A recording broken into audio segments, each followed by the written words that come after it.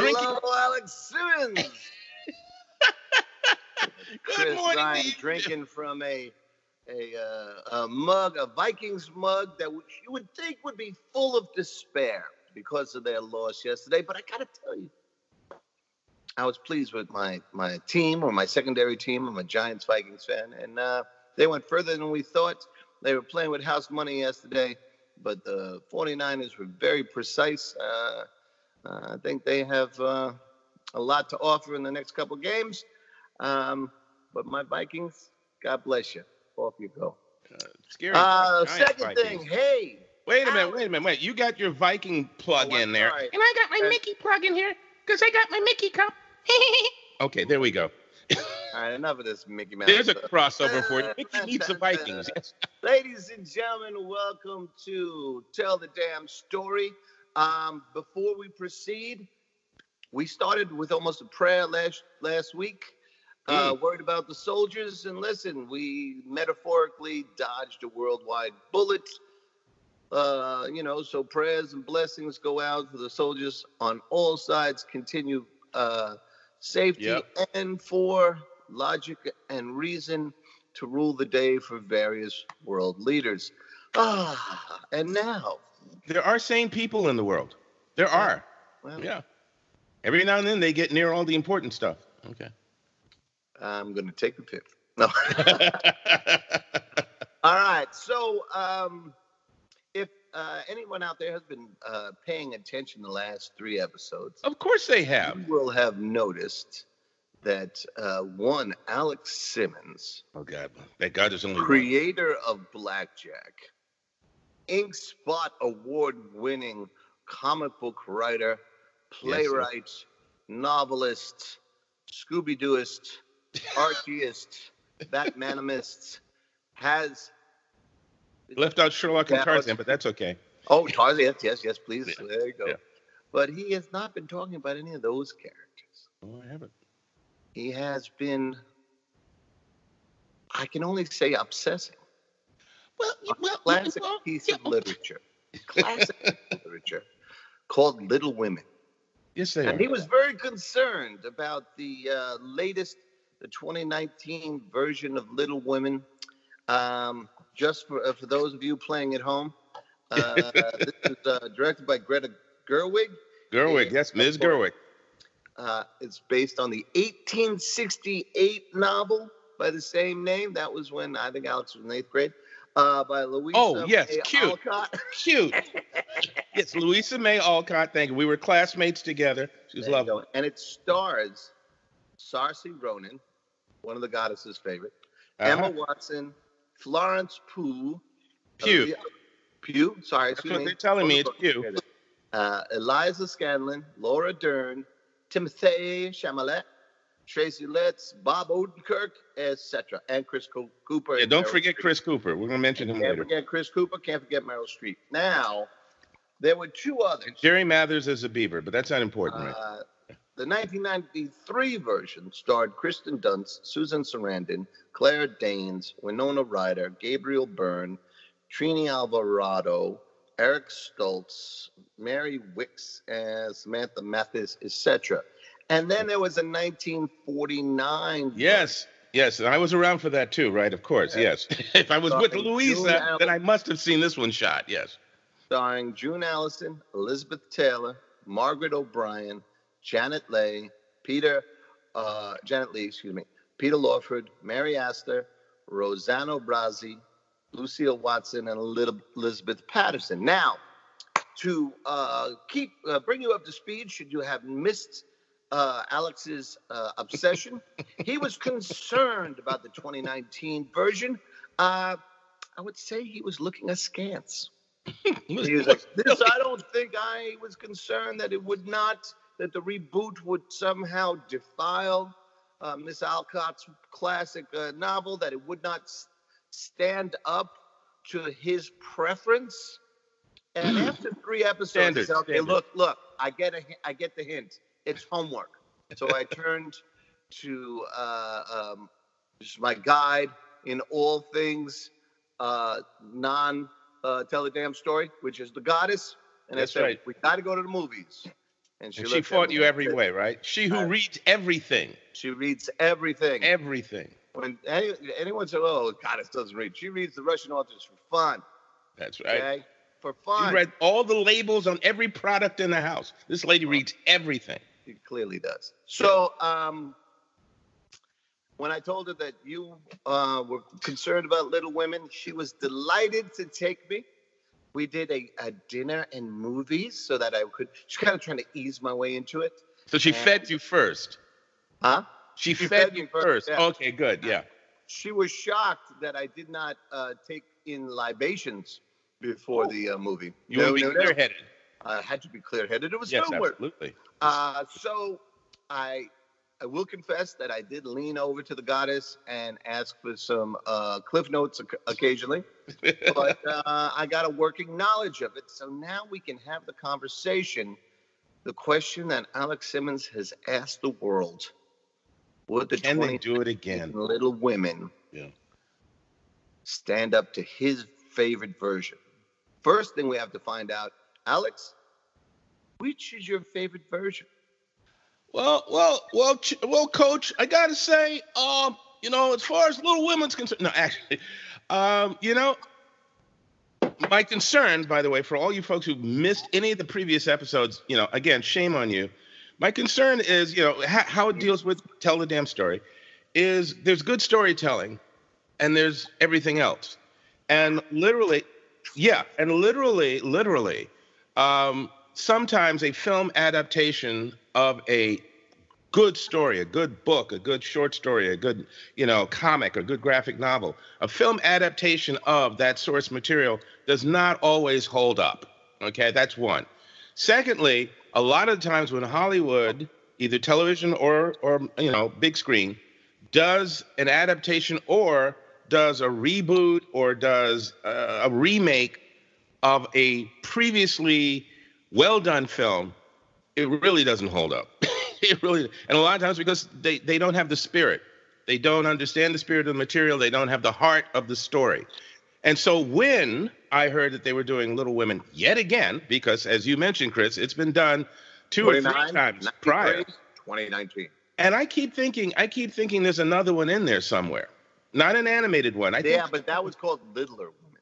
Little tiny women, tiny girls, right? Anyway, Josie and the Tiny Girls. I just felt, oh God, what are they going to do now? Because a lot of the Hollywood movies that are doing things that were classic, either classic films or classic books, they throw a gimmick in to try and make it relevant and to try and make it appeal to today's audience, and step all over it because again, they don't have the heart, they don't have the spirit of the story. So that was my concern. Why are you doing this again? Yes, there's some talent in there that I'm aware of their work, but And then I saw the trailers. And I'm going, ooh, okay, wait a minute. The shots I'm seeing, some nice cinematography in there. That's a strong moment. That's a nice moment. I hope these aren't the best moments of the film. And I'm seeing the whole movie right now. But maybe I better go see this thing to see if I have to eat my words. So, as again, I lamented to Chris on several occasions, and we both separately sallied forth. Interesting choice of words there. We both sallied forth to see the film. And I saw it yesterday afternoon without the Goddess or any other companion for that matter. I went to a movie theater at 4 o'clock. Excuse me? There were no Sallys? Oh, there were Sallys in there, but none of them came with me. I went solo. Now, I want people to get the picture here. I was at an AMC movie theater by Lincoln Center Saturday afternoon at 4 o'clock. Yes. Right? I do believe the movie was almost sold out. It was certainly a packed house. I cannot swear because I did not scan the whole space, but I think I might have been one of the few, if not the only, large black man sitting there by himself watching this movie. Okay, so that's the first thing. And when I got into my row, there were ladies on either side of me because they weren't together. They were just, separately. They come to see the film. And they looked at me, not suspiciously or anything, but they did notice me as I went to sit down. And I thought this could be interesting because here I'm going to react to the film as I will react, and they're going to react, and we're going to see if we're going to have a moment here. But here we go. All So right. I went to watch it, like I said, by myself, without libation, without dinner. And I have to say that this is not a negative first remark. I will have to say that the 1949 version still remains my favorite. Okay, tell me why. Let's talk about the 49 version for a minute. I'm and again, I think the storytelling was clearer, was the style and the process. I think I favored that style, because it allowed the characters to completely unfold before me. As I got to know these characters, I watched them go through this experience. And for anybody who may never have read the book, never seen a movie, and may get interested, Spoilers from 1868. I won't. Well, hey, there are folks that never read the book and never saw any of the movies. Listen, So with I'm with all due respect, I think the spoiler period is passed by a century, maybe. Well, yeah. For those who are into this, yes. For those who, as I say, may go see this because hey, they're fans of Saoirse Ronan, or they're fans of Timothy Chalamet, or any of the others. As a matter of fact, one reviewer said that I think Florence Pugh is going to be in one of the Marvel movies, a Black Widow. And they said, "Oh wow, she's playing this character as opposed to that character." So I'm thinking, some folks thinking, "Oh, Black Widow movie. Oh, cool. Who's this Florence? Let me check her out." So they may never have come anywhere near Little Women. All I'm saying is that the story from 1949, I mean, I should say the story that Louisa May Alcott wrote and the things that the family goes through unfolded it was linear, but it unfolded in a way that I felt in 1949. It unfolded in a way that allowed me to get to know these characters, these people, as they went through this thing. And it built and built and built. The wins and losses were were laid out before me in a way that I felt like when it was over, I'd spent some time with these people. I had an experience with these people, and again, it went from beginning to end in that sort of straight on style or fashion. Right. Okay, having said that, Yeah. and actually having enjoyed more performances in the 49 version than the 19 version, I would still say that the 19 version did not let me down really at all. I Okay. do have some problems with it, but I sat there, I watched a movie. I watched a good movie. It was good to me for certain specific things, and I do not regret having spent my 13 and change to see it at all. And I'll go into it further, but I'm curious, to hear a little bit from you. All right. Well, I had neither read the book nor had I watched the 1949 version nor the 1993 version. So I was coming in completely cold. What I will say is that I'm a huge fan of Saoirse Ronan because my wife has asked me, "Oh, let's go see Brooklyn." Yes, man. Let's go. Did you see Lady Bird? I did see Lady Bird. She was hilarious in Lady Bird. She was heartbreakingly romantic in Brooklyn. And I'll talk about her performance here. Well, you know what? I having no idea what to expect, except for a colleague found out I was going and played me a scene from Friends in which Rachel and Joey switch books. Joey reads Little Women, and Rachel reads his favorite piece of classic literature, Stephen King's The Shining. And eventually they start like, it's kind of a tit for tat spoiler, So I learned some spoilers from Friends because my friend was being so friendly. But I want to run down some Saoirse Ronan. It was everything you want in a book she put into her performance. Mm. I was rooting for her. I was pissed at her when she said no to a thing I thought was just a slam dunk.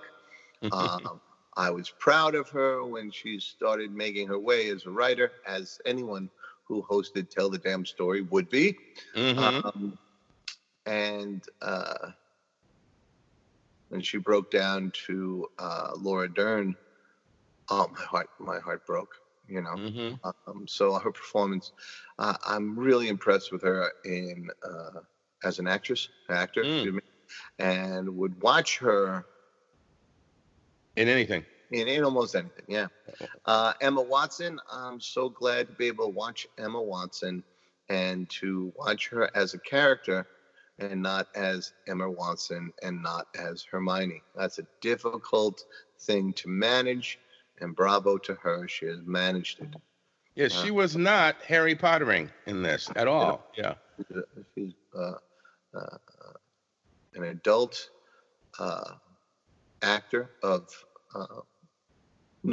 significant gifts, and she underplays rather than overplays, and you felt the love, and you felt the frustration and the fear, and the scene with her husband. Oh yeah, that's real. Oh that's wow, real, yeah. Real relationship.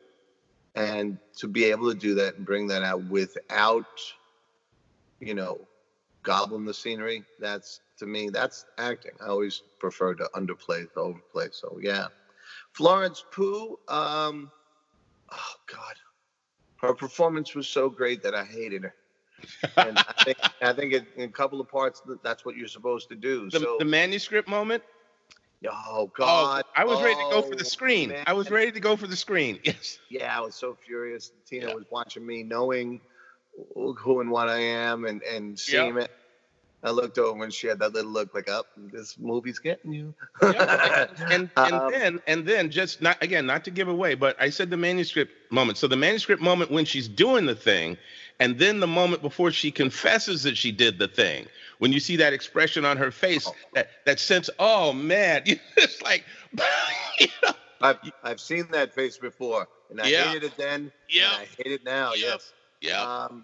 And also she had this great, just clear-eyed assessment of women of that age, and it rang so true for 2020.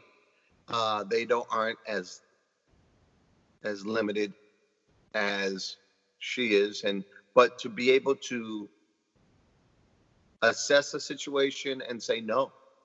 I don't. That's I think there's a lot of energy there for those who want it, and I was yes. I think she plays Amy. I think for Joe and Amy, there are moments in the film where their characters, where the character Joe and Amy make very clear statements that absolutely ring true now. Yeah. Really clearly. And yet they were, you're right, far worse or heavier or greater obstacles then, but they're not off the board now. And I think, there was, and again, as sisters, saying what they're saying, and then the character played by Emma, whose name escapes me at the moment, Meg. Meg makes a statement about what she wants to do with her life, which also rings true. There was a power in that is overlooked too often these days. Right. Well, I'm going to quote the piece I'm thinking of because I don't think it's much of a spoiler. Just because my dreams are not like yours doesn't make them wrong. Less important. Yes. Just because my dreams are not like yours doesn't make them less important. A simple line with such gravity. Yeah. Beautiful. Yeah. I want to talk about Eliza Scanlen. I had never seen her before on screen, and what I was informed is there's much more to her role and her frailty in the book. But with what they gave her to do, I think she handled it. She radiates a kindness and becomes kind of a conscience of the rest of them. Well, there's a fragility to her character, even before certain things happen. Yeah. It's there, and yet she's this delicate individual who does have artistry, and does have something worth giving to the world, and so you're aware of that, and then all these other things happen, and it's. So there was a funny kind of cheering for your own home team moment there in the movie where a character described her as the best of them. And I knee-jerk said no, because I was cheering for Joe. But then, especially on the drive home and that kind of stuff, I see how many things, especially in this era, don't listen to what people say, watch what they do. Mm-hmm. And if you watch what she does, yes. Well, I'll back you up on that, but I'll let you finish what you're going to say. Well, I'm going to move on to Laura Dern. Laura Dern, I've seen Laura Dern in so many things that I always see. She plays a mother, by the way, folks. I'm sorry, the mother. Yes, she plays a mother. Is it the mom or the aunt? I forget. No, Laura Dern is the mother. What's her name? Right. Meryl Streep. I'm sorry. What's her name? Whoa. Ooh. Boo hiss. Sorry. Everybody in the world, you heard him say that. Meryl, I'm sorry. I even met you. You're good people. You know where I'm coming from. I'm sorry about that, sis. Okay. Meryl's going to show up at your door. She's going to kick my butt. Oh, wow. She's going to go. She's sitting right there. I was nice to your son. I was nice to your son when I met him, and look what you did to me on the air, even. Okay, I'm sorry. So Laura Dern, so often I see her as, she's for me one there's actors and there's Hollywood stars, and she's right on the edge and just kind of 1 foot over on the Hollywood star. But I was always aware of her as Laura Dern, but I was able to enjoy the performance. So again, that's a level of commitment. And since you dissed Meryl, that we're going to talk about. It was intentional. It was disrespected Meryl, and Meryl. It was just, it was a senior moment. That's all. It was just a senior moment. She's a senior too. She's going to go. Mm-mm. Yeah, I know. She's not going to accept that. Yeah. So Meryl is the actor, right? But also she's the movie star, right? And you never don't recognize that it's Meryl Streep. Yeah. What did you just do? Okay, go ahead. The power of her chops, take you way back, take you into the story. So God bless them. Timothy Chalamet, the goddess is a big fan of his. I think I want to sit him down for a couple of slices of Sicilian pizza. Boy, that's a skinny guy. But his acting is great. He was, and he never got in the way of anyone else. He accented and brought the stories along, served the story, and that's where you get my most respect, and that's what he did. Can I ask you a question? Yeah. Just in terms of the rhythm of this dance that we're on right now, I didn't know. I was just thinking, I'd like to, if you don't mind, I'd like to say a couple of things that I had problems with.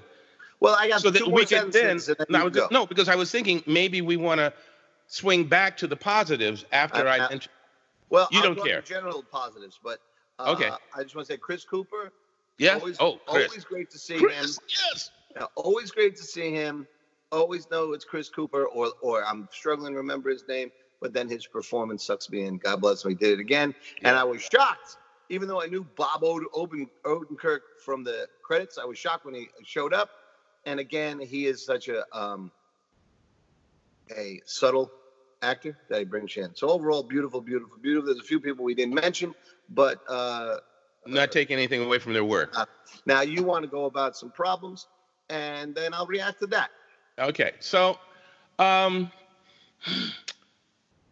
Ms. Gerwig, I don't know her work beyond this. I know of her work, but I've not seen any of it. I know that she did Lady Bird, if I remember right. She directed that. I'm impressed that she wrote and directed this. I think she did a really good job in the writing. I think overall the directing is really fine. And still, speaking for myself, I had a couple of hiccups with certain directorial choices that sort of caused me to sort of trip over my feet as I flowed through the story. Just a stumble for a moment, and then I'm upright again. One of them was what felt like arbitrary breaking of the fourth wall. Where would you see that? Excuse me? Where did you see that? When the characters, and I believe there were 3 or 4 of them, who throughout the film, at only certain points, one person would step forward and talk to the audience, talk to us, the viewers of the film. Oh, yes. Yeah, and there was, to me, it felt like there was no particular rhythm to that. I'd almost forgotten it had happened, and then it happened again. Yeah. And then I completely forgot that it happened. There it was again. It was each time it was a little jarring to me. So that was something I didn't understand that choice, and I really felt for me it interrupted the I was in the world, and suddenly this person's talking to me, and it didn't bring me into the world further. It made me stop and realize I'm watching a movie, or this That's, actor's talking to me. I don't want to diss it too much, but that for me is always the unforgivable sin. Mm. Somebody out of the story, unforgivable sin. Well, that's what it did to me. I don't know. Maybe it didn't bother anybody else. The other thing that threw me, again, me, and I have no problem with, like, Memento and some of the other films that I've seen where the we're in the present, then we're the past, and then we're somewhere else, and we got to catch up to know, oh, we're in the present now.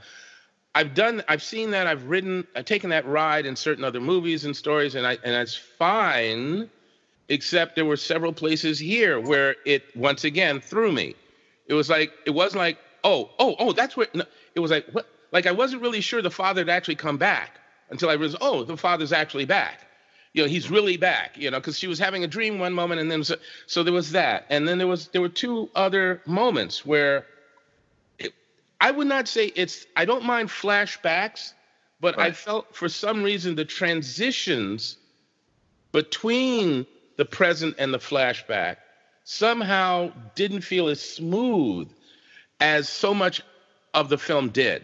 As really, again, pulling me in, taking me along, the cinematography, the costuming, the acting, absolutely. A lot of the characters really, they brought their A game, and I was there, and then suddenly I wasn't. And so those things bothered, which is why the 49 version won out, more so over this, was those two things. I would say this about that. A lot of things that you're talking about, it would have stopped me in my tracks had I not been able to lean over to the goddess and get clarity.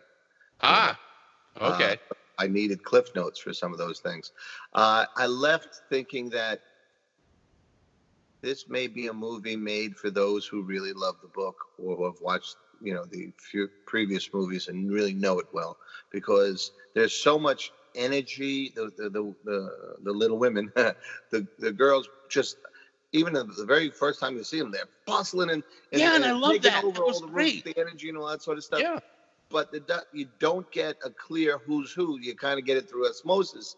And my wife was able to hit the ground running much more than I was, because she knew the story so well. So I think those of you who are fans of the book and fans of maybe the other versions of the movies will really enjoy this, because none of that will throw you. Some of the stuff threw me, and the going back and forth, I would lean over and say to the goddess, this 7 years ago, is this present time? I mean, their present time, like back and forth, just to be sure. Also, there are a couple of things that were, this is going to work cinematically rather than serving the story. I'll just say the kitchen chair. Right? That was, both times was a cinematic moment. And it worked. And if you really know the story, but there were those couple of times where I consciously was able to think about what I thought about the story rather than experiencing the story. Now, God bless her, she's accomplished. But if you look at this one and you look at Lady Bird, for my money, and who cares? I'm just, some dude. But Lady Bird is seamless from the beginning to end. You never get knocked out of the story. It's intoxicating in its success of weaving the story. And maybe it was because, I didn't know anything about Lady Bird either. I just went in, Tina wanted to watch it, boom. And she didn't do Brooklyn, but that's a Saoirse Ronan vehicle. And I sat down and was entranced by a movie that I normally wouldn't watch from beginning to end. And that is it's hard to do. And I think she did. I don't know. I think I'd give her about a B, maybe a B plus or something like that, because I would so definitely many of those actors' performances. I would do a B plus. Yeah, absolutely. And I would also say this. And again, folks, again, applying this to the context of storytelling and being writers and creatives, how well you define your characters, how well they come across, how engaging and mesmerizing they are, that the whole thing pulls you in and you're living that experience. That's a part of your goal. And so what we're discussing here as two old dudes, as two guys, we're talking about a movie that is about, these women who go through life and go through a life experience. I was, again, totally caught up in it. Would I go watch a shoot 'em up? Absolutely. Have seen quite a few. Plan to go see Star Wars. All that good stuff. But the bottom line is, a good story is a good story. I would say that the sequence at the beginning of the film, because remember, I read the book when I was a teenager, back during the Covered Wagon days, and I was also I think I saw the '93 movie. Not in the theater. I think I saw it on television. So again, years ago. So I was not immediately clear on which actress was playing which part when the movie started. But what I enjoyed was watching that family. I was introduced to this family, and there's a mother and there are these girls, and how do they all connect, and what's the energy between them, and what's the reality they live. Like someone was saying, one of the reviewers was saying that it's a period piece. I mean, it takes place during the Civil War, but they don't spend hours creating the Civil War so you believe that that's when the story is taking place. They're showing you life at that time period, and so the Civil War is affecting their lives, but it's about their lives at that moment in that place. And I felt that period. I felt it was I felt the era. I felt what they were dealing with, and again, without giving out a spoiler, what Beth goes through and why she winds up and anybody who knows the story knows that at some point this character becomes unhealthy. Why she becomes unhealthy. Spoilers.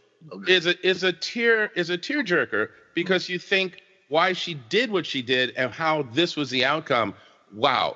So to me it was get to know these characters, get to know these people, and then take this ride with them, take this journey with them. Right. And see how they continue to connect or oppose each other at points the way we do in life. And I never had a sibling, but having 3 children, watching them grow up, I get it. I totally get it. I was an only kid, so the world was all about me. But seeing these 3 interact, seeing my 3 interact, it was again a normal part of life. And watching this movie and watching these characters interact, it was. And then I'll say one more thing about the acting. I was rooting for Timothée Chalamet playing, I think his character's name Teddy or Laurie, depending on both, who's calling him at the time, who's talking to him at the time. But he does remind, someone else said this, he does remind me of just a little bit of a James Dean or an early Marlon Brando kind of styling. He's a little bit of the rebel, a little bit outside the mix kind of character there. He's not like any of the other guys in the film. He's not like any of the other male characters in the film. Right. He's his own little individual who you can tell has a lot going on for him, but also isn't sure of just what he wants to do with that, if you want to call it that, his own personal power. Where does he fit? And he's got a goal that he's going for that he's not clear how he's going to get it. And so this makes him an interesting character to watch. So I agree with you. I think a lot of the performances were top notch. Everybody brought their A game. And Chris Cooper, last thing I'll say, and then we'll go back, send the ball back on your side of the net. Chris Cooper, yes, we both have watched him in numerous things. For personal reference to the audience, you might have seen him in the first 2 Bourne Identity, Bourne Supremacy films. He's the CIA guy there. He's in a couple of other films, and my personal favorite Chris Cooper movie was Lone Star. Yeah, he's great in that movie. Yeah, it's a great movie. It's back in 1997, I think, or 93, something like that. So I watched this guy over the years, and you're right. Every time he steps into a role, you facially recognize it's Chris Cooper. There's an energy that is Chris Cooper, but then the character becomes engaging. Yeah. You know, and watching the character he plays in this film, this man who, you know, at one moment appears gruff and all powerful, and another moment so human. I think, yeah, those are great Yeah. moments that he touched on brilliantly. If it's okay with you, I'd like to use Chris Cooper and Timothy Chalamet and the ladies to get into our Keep Your Yes. Right On, right? Yep. One of the things that this cast did so well was its job, right? The job of an actor is to serve the script, to serve the story. Mm-hmm. And because they were so completely their character, you know, Chris Cooper, was it Shyamalan, Saoirse Ronan, Emma Watson, Florence Pugh, Yeah. Eliza Scanlon, Laura Dern, even Odenkirk. Bob Odenkirk is, you know, limited part, but And he one of them, passed his Odenkirkness in right. And Francois wasn't, you know, I think it's right. yeah, another one of the actors. Yeah, but and Meryl, of course. Oh, Meryl. Yep. Thank you, Meryl. But they are so committed that you get to watch the character, not the performance. The performance is what is moving you, right? Mm-hmm. And it allows us to talk about two levels of the first of our Get Your Right On topics, which is subtext. An actor's subtext is what goes on between the characters that's unspoken, right? That's right. It has to be in the writing, right? You have to have the characters so clear that the dynamics between the characters drive the story and all that sort of stuff. But the actors, if they're acting the moment, allow the subtext in because they're so committed to the character and so committed to the moment that you get to know, oh, these two characters have been knocking heads or have had conflicting agendas for this long and all that sort of stuff. And I think that's the enduring power of that book. Excuse me, that book. Definitely. Hey, read the book too. And this movie, you know, you may prefer the 49. Others are going to say, wow, you know, especially if they haven't seen anything else, you know, because, you know, this generation may have read Little Women, but they may not have seen 1949 or the equally ancient 1993, right? Because anything that's not in their lifetime is ancient history, right? For these people, 2 weeks ago is for some of us ancient history. Well, for the generation that you know, teenagers and you know above now, you really go from like, you know, 12 to maybe 20, maybe 22 at this point. Yeah, 22, maybe even 23. 9/11 is a history book thing. Mm-hmm. You know, I mean, my sons were born in 95. They were 5 when it happened. So they have unclear memories of it. You know, so anything after that, it's as personally impactful as Martin Luther King or George Washington or, you know, World War II. It's all history book stuff. So there's no reason why a 93 or a 49 would hit them as viscerally. So let us talk about subtext, right? The subtext of heartbreak in Little Women, of inequality, of dreams and dreams dashed, of trying to find a way in the world that doesn't always allow you a way, really strong. Now, there are a handful of speeches or monologues about those things, but that's the exception. And that's while those are performed so well, it's the interaction between the characters where I think the more successful subtext come out. And in your writing, you know, everything we talked about last week is what gets you to a point of subtext, right? If you have to point at it, it's no longer sub.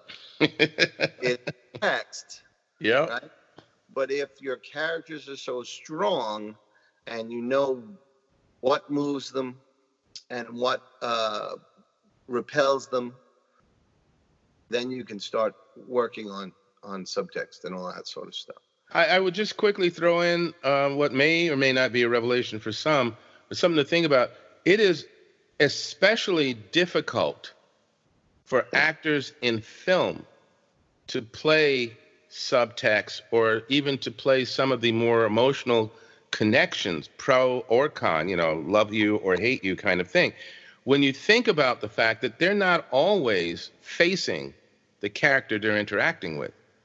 When you see actors on stage, they're opposite each other. They're standing right there looking at one another, delivering the lines. And again, it's give and take. When you got good actors on stage, they are giving out that energy. They're saying those lines. They're committed to the characters, and they're playing off each other.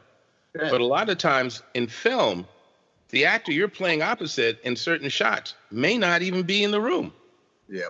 And still, you got to play that intent and that subtext and those emotions and all of that. So, once again, being clear as a writer, what is going on here in this moment really supports your actors, especially if, you're talking about a film. Yeah. And how would you term that in terms of, say, fiction writing?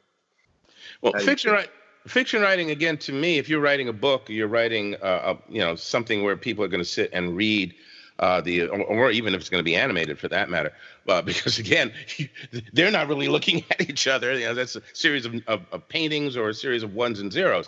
But for fiction writing, I think that again, it goes back to knowing your characters and knowing what are you trying to say with this story. Because sometimes writers will have the big picture, they'll have the big idea, and they're writing totally to the big idea, and yet the characters come across as one-dimensional. And that's because at some point, you're not looking at who they are deeper than the surface, and subsequently, you're not getting to any subtext. But once you know who these characters are, and you know what they're going for, and what this story is about, and what you're trying to say with it, then as they become more engaging, more real to you, you understand what's going on with each one of them, and you know where they're actually poking one another or where they're holding back because they don't want to say such and such in front of so-and-so or they're ashamed of. Again, like going back to Little Women, the character Beth does not want to, she can play piano beautifully. She doesn't like to play in front of anybody. She's very shy, and she's painfully shy, and it comes out even further into the film how painfully shy she is when she's given this great opportunity. So again, that could have very easily been, here's this great opportunity. Oh, thank you very much. And but no, we're playing how gentle and fragile is this human being. And yet she has so much to give, but it's so painful for her to give it beyond the family and herself. And so that to me is a nice little, we don't make a big deal out of it. It's not discussed throughout the movie, but it comes in there in subtle ways throughout. And I think that's understanding your character, and that's also telling the story on more than one level. Right. And I think that kind of material, the subtext, is what you wind up chewing on or discussing after the movie, after the book. Sure, the first 5 or 10 minutes are, and then this happened, and then that happened. And then if the conversation goes, and if you're with the people who will extend a conversation like that, then it starts talking about what it was really about. And that comes from, the actions and the motivations and all the unsaid stuff. It's so frustrating for an aspiring writer to hear other writers say, well, it's the unsaid stuff, it's the unwritten stuff. Well, what the hell? I'm a writer. How am I going to write the unwritten stuff, right? Yeah, if I don't write it, it's not written, but it's there. What? Yeah. Well, and the thing to offer there is to quote Stephen King, and 1,000 other writers. If you want to write, read everything all the time. And I would say that extends to conscious viewing of film or TV, right? I was going to say, yeah, exactly. You have to know what you're watching, and you have to match it to, a reason, right? A television series is going to, unless it's already, it's going to be finite, and they know how they're getting to their ending. It's going to be a, unending serial, like a comic book or this or that. So you're looking at those kind of things, not for a story arc, because the story arc is only the arc of that episode, not the Right. longer one, right? Right. In a Right. film, you're looking at the longer story arc, but you're also looking for the themes and you're looking for um, the subtext and all that stuff. And here's how you get good at that. You do this with novels, you do this with film, you read or watch in a genre one or two of the classics, Mm. and then watch 5, 10, or 5 to 8 of the disasters. Right? It's not to mock them. It's that once you kind of see how well it's done, you start picking out, hello, one of the other One of the staff members has come in. Nunzio has arrived. Yes, Nunzio is there. One of the staff members of Seamus Productions, his publishing arc, has come in there. That was Sonny, our security dog. Yeah. But he ran away right away because, there might be some movement out in the world, and that's not allowed from him. I believe that's translated to squirrel. Yeah. Yeah, squirrel. Yeah. So when you watch something terrible, you see, you can mock it, then watch it again. Just see why it went, where Exactly. and you learn Deconstruct. to avoid those potholes, right? And then go back and watch another classic, and you say, that's how they did it so well, and you start getting a flavor for it. Mm-hmm. Watch babies learning to walk. Read a book about, they take lessons, right? They fall on their butts a while, and then they get used to it. Same thing here. We get good examples, right? The babies look at all the adults walking around. They're doing pretty good, except for Uncle Joe, who seems to be drunk. But he stumbles just like me. Yeah, look at that. Yeah. But they learn from watching, observing, and trying. And the same thing here. Read early, read often, read a wide variety of stuff, fiction, nonfiction. Nonfiction is for information, not for subtext, right? Fiction, that's where you look at all the techniques and all that sort of stuff. And the same thing with your viewing. And right? and I would also, just a segue from the subtext, which some of the material that you just mentioned, into the next thing, which is stereotypes. Yeah. Again, looking at Little Women, they're women, so women must be X, Y, and Z. No.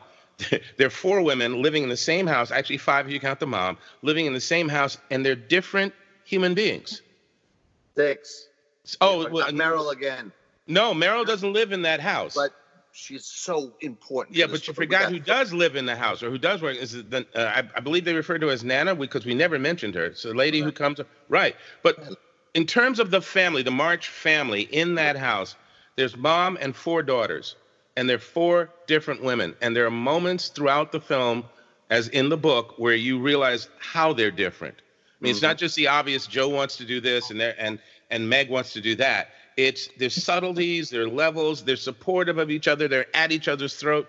It's all of those things because they're human beings. And once you start to remind yourself with any kind of character that you're working with, that they're a human being. There may be similarities, some cultural similarities or some racial similarities or gender or physical, but the bottom line is they're individuals and you have to deal with that individual so that he or she comes clear through the story. And that's what I feel, again, they did really well, the acting in particular, but also the writing. Again, give it to Gerwig. I really enjoyed the writing in this particular piece. Yep. And I will, once it's on DVD or streaming or something, I will watch it again. Yeah. Well, I want to use, again, the examples that we keep going back to. In 1868, you could name a family of forward-thinking females, the March family. Mm-hmm. I don't think you can do that in 2020. You'd have to come with a more subtle name. But that served as a nice subtext in 1868, because every single one of those women are marching forth in a world that does not want them to, right? Also, in 1868, you can tag each daughter with a different skill. If you did that in 2020, it would seem like the Fantastic Four. It would seem like, you know, right? Play more, George. It would seem like what was a Hook in 1868 would seem like a stereotype. So how do you get past the stereotype? The character. You give, and again, it's that character bio that we talked about last week. Mm-hmm. You know, the more you know, the more you develop that human being. Yeah, give them a well-rounded personality. You know, and sometimes learning from each other and echoing each other, and sometimes clashing and all that sort of stuff. But it's all about building up those characters and then putting them in the room together. You know, Neil Simon. Yeah, I was going to say Neil. He said, "Just give me two opposing characters, put them in the room. I'll give you a play." Yeah. Yeah. And didn't Sorkin say something similar? Aaron Sorkin. He that's all he wants. He wants a couple of characters in a room, and he's ready to go. And you can see that in all his work. But it's easy to misunderstand that. What he means is fully developed characters. What Neil means is fully developed characters, and then they're gonna express their differences and express the story through dialogue and action. Right? And conflict. The conflict is key to a good story. Everything's gonna, if you have like The Odd Couple for Neil Simon, right? Mm-hmm. Two very different characters, putting them in a room together is going to create conflict because they see the world in opposing ways. Yeah. If we go back to Little Women, there were sisters that were not only they have different talents that drove them in different ways, but those talents informed the way they saw things, mm-hmm. And how they reacted to things. For example, Joe and the artist is Amy. Is that correct? Yes. Yes. Joe's the writer, and there's a logic to her. There's a planning. We see in the film physically. We see action when she's writing and planning the pages and all that mm-hmm. stuff. We see the orderliness. We see the way she dresses. We see the way she views the world, mm-hmm. right? Artistically, but in a very logical, progressive way.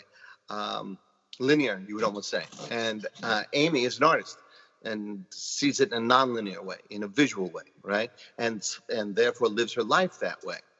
And because those are different ways of viewing the world, and because she may be the very oldest one, I'd have to check with the goddess. Yes, she is. And Amy is the youngest one, and a little spoiled. There's a jealousy from Amy to Amy. Joe. Wait a minute. I think Amy is third.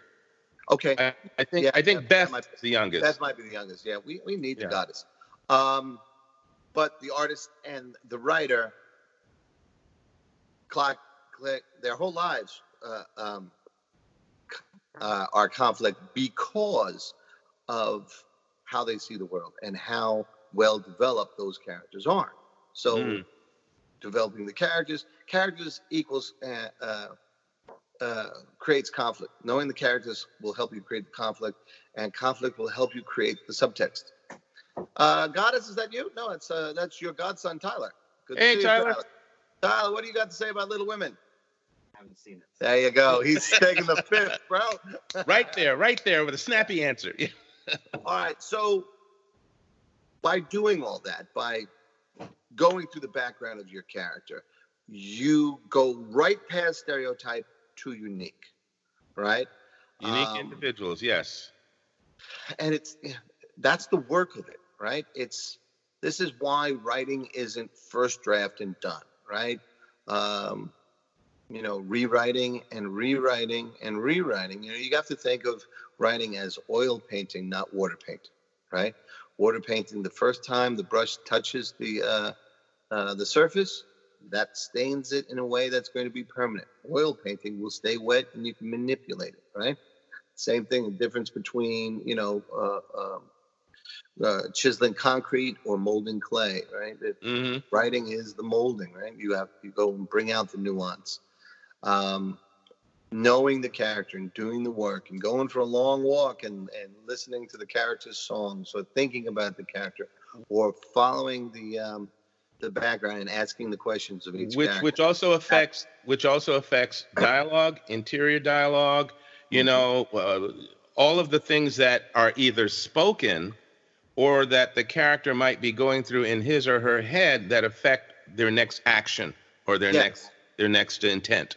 And that brings us to the last two things for this episode, which is second bananas and interior dialogue versus being able to talk to someone else, right? Mm-hmm. If we were going to stick with the Little Women theme, one of the things we're having such a good time with it. Yeah. That's right. One of the things that's really cool about Little Women is that everybody takes a turn as a second banana. You know, everyone's story, when you're focusing on one of the characters, she's the lead of that moment. And whatever other sibling or Lori or, you know, whoever's, they are who you're bouncing that story off of. They become and because there's a balance to everyone's story, you don't see the second banana-ness of it, you know. But one of the things Alcott does and the movies do is she employs, and the movie filmmakers do as well, both exterior dialogue between characters and interior dialogue when Joe is writing and we hear what she's writing or we hear, you know, that kind of stuff. Again, reading all the time, watching all the time, writing all the time, and seeing what works and embracing the beauty and the power of rewriting will get you through these things. Knowing when you need a second banana and knowing when interior dialogue will work and exterior dialogue won't, well, that's part of the process, you know. We've been trying hard not to talk about our own material, but I'll talk about City of Woe for a minute. City of Woe has two detectives, and they have a second banana, right? And one of the things I worked on was to give each of them agency. You know, there was one thing that they had that the other character was lacking, so that together they, you know, also the antagonist starts with the second banana, who is abandons him at a certain point because of the theme that he is doing, right? Underneath all of City of Woe is a modernized echo of Dante's Inferno. So the two detectives serve as each other's, you know, it's Dante and his guide Virgil. So sometimes Mallory is Dante and Gunnar is Virgil, and sometimes Gunnar is Dante and Mallory is Virgil.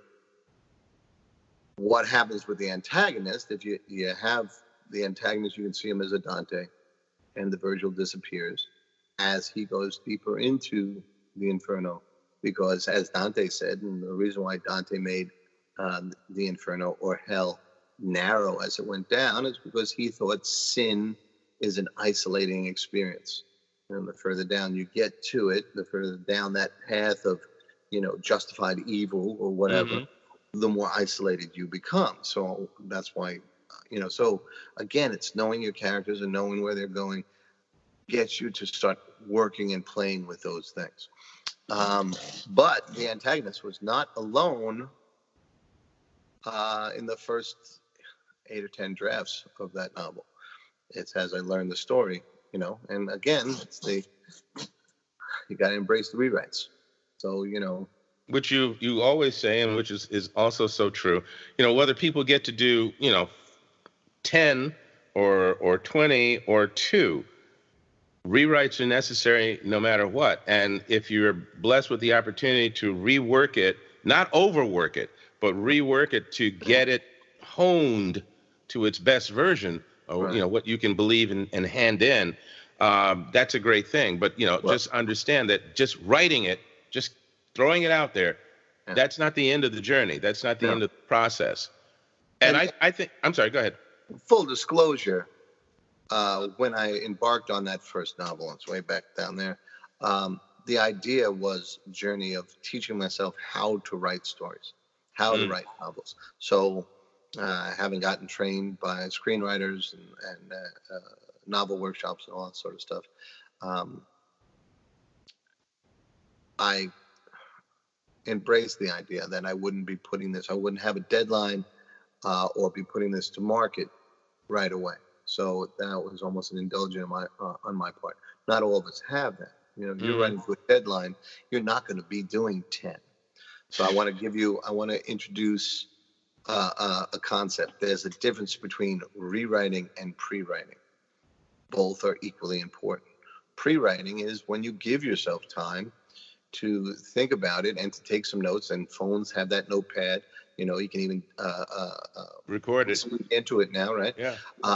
So that you're working when you're at the gym, or you're working when you're walking the dog, or cooking dinner. You're still working on the character. Or driving home from work, or whatever. Yeah. Maybe you create a playlist. Maybe when you look at the news, you look at it and ask yourself, how would this character react to that? How would that character react to that? That doesn't have to be part of your story, but it will be part of your characterization, which begets all the other parts of the story. It informs you. Become biblical about the whole thing. Yeah. So yeah, I mean, and interior versus exterior dialogue. There's a reason for that, you know. Write a story that's all interior dialogue, and a couple pages in, you'll learn, whoo, there's a burden with that, and it really has to have a reason to use it.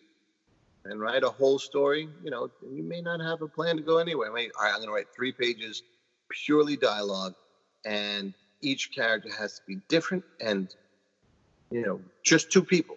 And can I sustain interest for 3 pages and build it from an introduction to an ending without, you know, telegraphing things, without having to show, without having to tell rather than show, with minimal narrative description, just the conversation.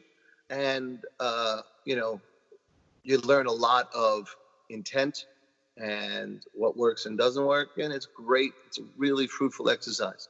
Give yourself the time to teach yourself in that way. I think it's a good place for us to put down the pencil, you know, for the day, right? You know, drop the mic, boom. But you know, again, I hope those of you who are, you know, who listen to us on a regular basis or drop by, you know, often, note again that we tend to, as Chris was just saying, we sometimes try not to talk about our own stuff, but whatever we're talking about, it is always about, you know, serving the story. And we can just as easily have these kinds of dialogues and discussions about action, adventure, you know, sci-fi or whatever, as well as drama, romance, you know, whether it's into the future or back into the past. A good story is a good story. There are certain goals you go for to achieve that. And what we try to bring out here is what, as we see it, and what those that we respect as writers and creators see as those goals. And one of them is, again, being true to the story, right to be true to the story, whether it's a script, screenplay, or a novel, but also know your characters so that they come alive on those pages or on that screen, and people can sit and, like we did, and talk about how that story moved us or affected us. And that's how you tell the damn story. Yeah, indeed. Thanks for joining us, everybody. As always, please leave a comment, questions. If you agree or disagree, throw that in there. We're cool with that. We always love to hear from you, and I hope you continue to love to hear from us. Chris, as always, thank you, bro. Thank you, brother. Peace, everyone.